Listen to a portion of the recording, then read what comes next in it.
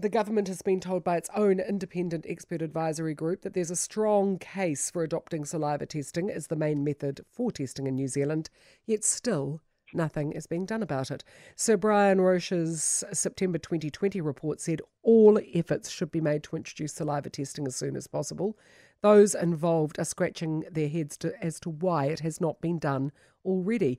We spoke to Dr. Anne Wiley from Yale, who was instrumental in creating the saliva test that allowed the NBA to continue throughout the worst of the COVID crisis in the States. She was at a loss as to why it wasn't being picked up in New Zealand a year ago. Leon Grice is the Executive Director of Rako Science, a private provider of saliva tests.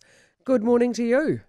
Hi, Kerry. How's things? Well, good. Why is the Ministry of Health saying to you thanks but no thanks? I think it goes back to saliva. They just don't believe that it's as sensitive as the nasopharyngeal test. And, they just released under the Official Information Act today some reports that show that they've been persisting with that for 7 months.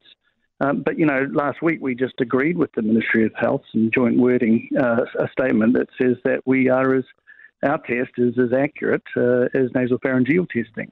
It's also pretty clear that our test is diagnostically validated. We did a head-to-head comparison in the lab between nasal swabs and saliva, and we're able to demonstrate that it's at least, if not more accurate than nasopharyngeal testing. But that advice never got through to Mr. Hipkins. But just last week we managed to get agreement that our science is accurate and they accepted our claims. But again, I don't think Mr. Hipkins has been given that advice. This is ridiculous. According to TV1, the government is keen for saliva testing. It's the Ministry of Health that's dragging the chain. Yeah, well, I think part of the problem is that they haven't been able to stand up a test. And that's been going on for quite some time. Both the Ministry of Health, ESR, and Asia Pacific Health Group, they haven't been able to diagnostically validate and to the standard required demonstrate the sensitivity. And so, they've just been delaying, and it just hasn't rolled out. Meantime, we're doing thousands of tests, and we're supporting, a large number of corporates across the country. We're collecting from Christchurch, Wellington, Hamilton, across Auckland, and we've done all of the New Zealand Olympic Committee team, all of the athletes that are going. We're testing them 3 times before they go to Tokyo. And we're fully operational. We have no problems, no reluctance from people. People love it. They know the alternative, and they much prefer the saliva test. Well, yes. I don't know how those poor people put up with it once a week. It's horrible having that thing drilling into your brain. Yeah, well, we've had reports from, I don't want to say which one, but a very large company that we support that is actually now starting to really badly impact the mental health and morale of their workforce. Yes. It really is debilitating. And so, the nasopharyngeal test is a great test for a one-off diagnosis. But I don't know if it was designed to be used so regularly on people. And No. Whether or not it's a serious injury or not, there's a minor injury every time it's done.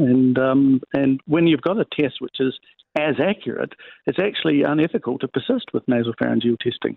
I could not agree with you more. And in fact, it may well encourage more detection, or at least the possibility that we're better covered in picking up any COVID-19 outbreaks, because people are more likely to say, yes, okay, I'll do the saliva test if they have cold symptoms. Remember that survey that came out that said 70% of people who presented with cold symptoms did not get tested for COVID. I sure as hell wouldn't.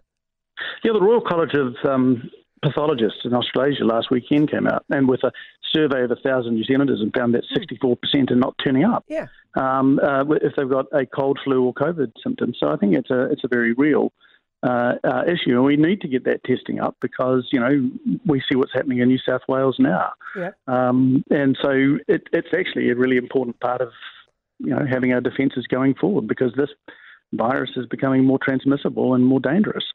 And if all I have to do is spit and they can say yay or nay, I guarantee that those people would have said absolutely, I'm in.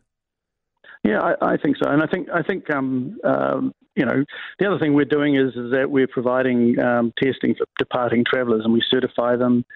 We worked with IATA. They accredited. Well, they didn't accredit. They recognised the accreditation of our test, and We've used IATA Travel Pass for people travelling overseas. So it's a test that's accepted. The other thing is we worked with the University of Illinois. That's where we got the saliva protocol. And they've done 2.2 million tests on campus. And also we're regularly in touch with Anne Wiley. She's one of the world leaders in identifying that saliva was the right sample type. And the other thing that's really interesting out of her work, and she's been pushing the case, and it's supported by the scientists at the University of Illinois that we work with, is actually the virus that comes into the saliva earlier than the nasal pharynx. And there's a lot of studies that are showing that, which means it's actually superior for early detection. And 85% of the positive cases that they identified on the University of Illinois campus, 6,500 positive cases out of 2.2 million tests, they were able to isolate them before they infected any other people. So, there's really practical experience out there. Early detection is really important. And if you have the right saliva test, if you've diagnostically validated it, then it actually can, it can outperform nasopharyngeal testing. So I'm going on. I'm quite passionate about it. No, look, I totally get it. But if the Ministry of Health won't get out of the bloody way, how do we get it into the country anyway? I mean, clearly you've got some clients who are like, we're going to do this anyway. Yes, well, the clients that we've got are people who care about their workers, their health and safety.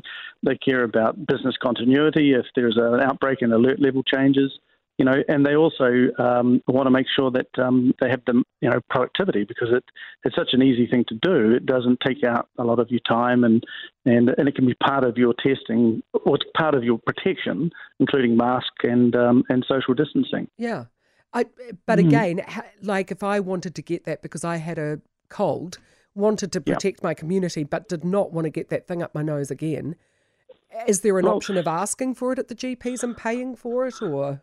Not from us. We're set up for asymptomatic testing because we don't have health professionals on the front line. Right. And so that's what we're doing. We're doing surveillance. And so the only reason we can't do it for someone who has a symptom is because we're not the front line of public health, right? Which is you have to go to the GP. Right. But when we talked with the ministry and we offered them back in April, we said we'd be happy to give them a peppercorn license to deploy our test in the public health system so that people could use saliva instead of nasopharyngeal if they've got a cold, flu, or a symptom. And they never responded to that offer. And the offer remains. We think, why shouldn't New Zealanders have access to the best test? Quite. Couldn't agree with you more. Leon, thank you very much. Leon Grice, Rako Science Executive Director. This is just ridiculous. Absolutely ridiculous.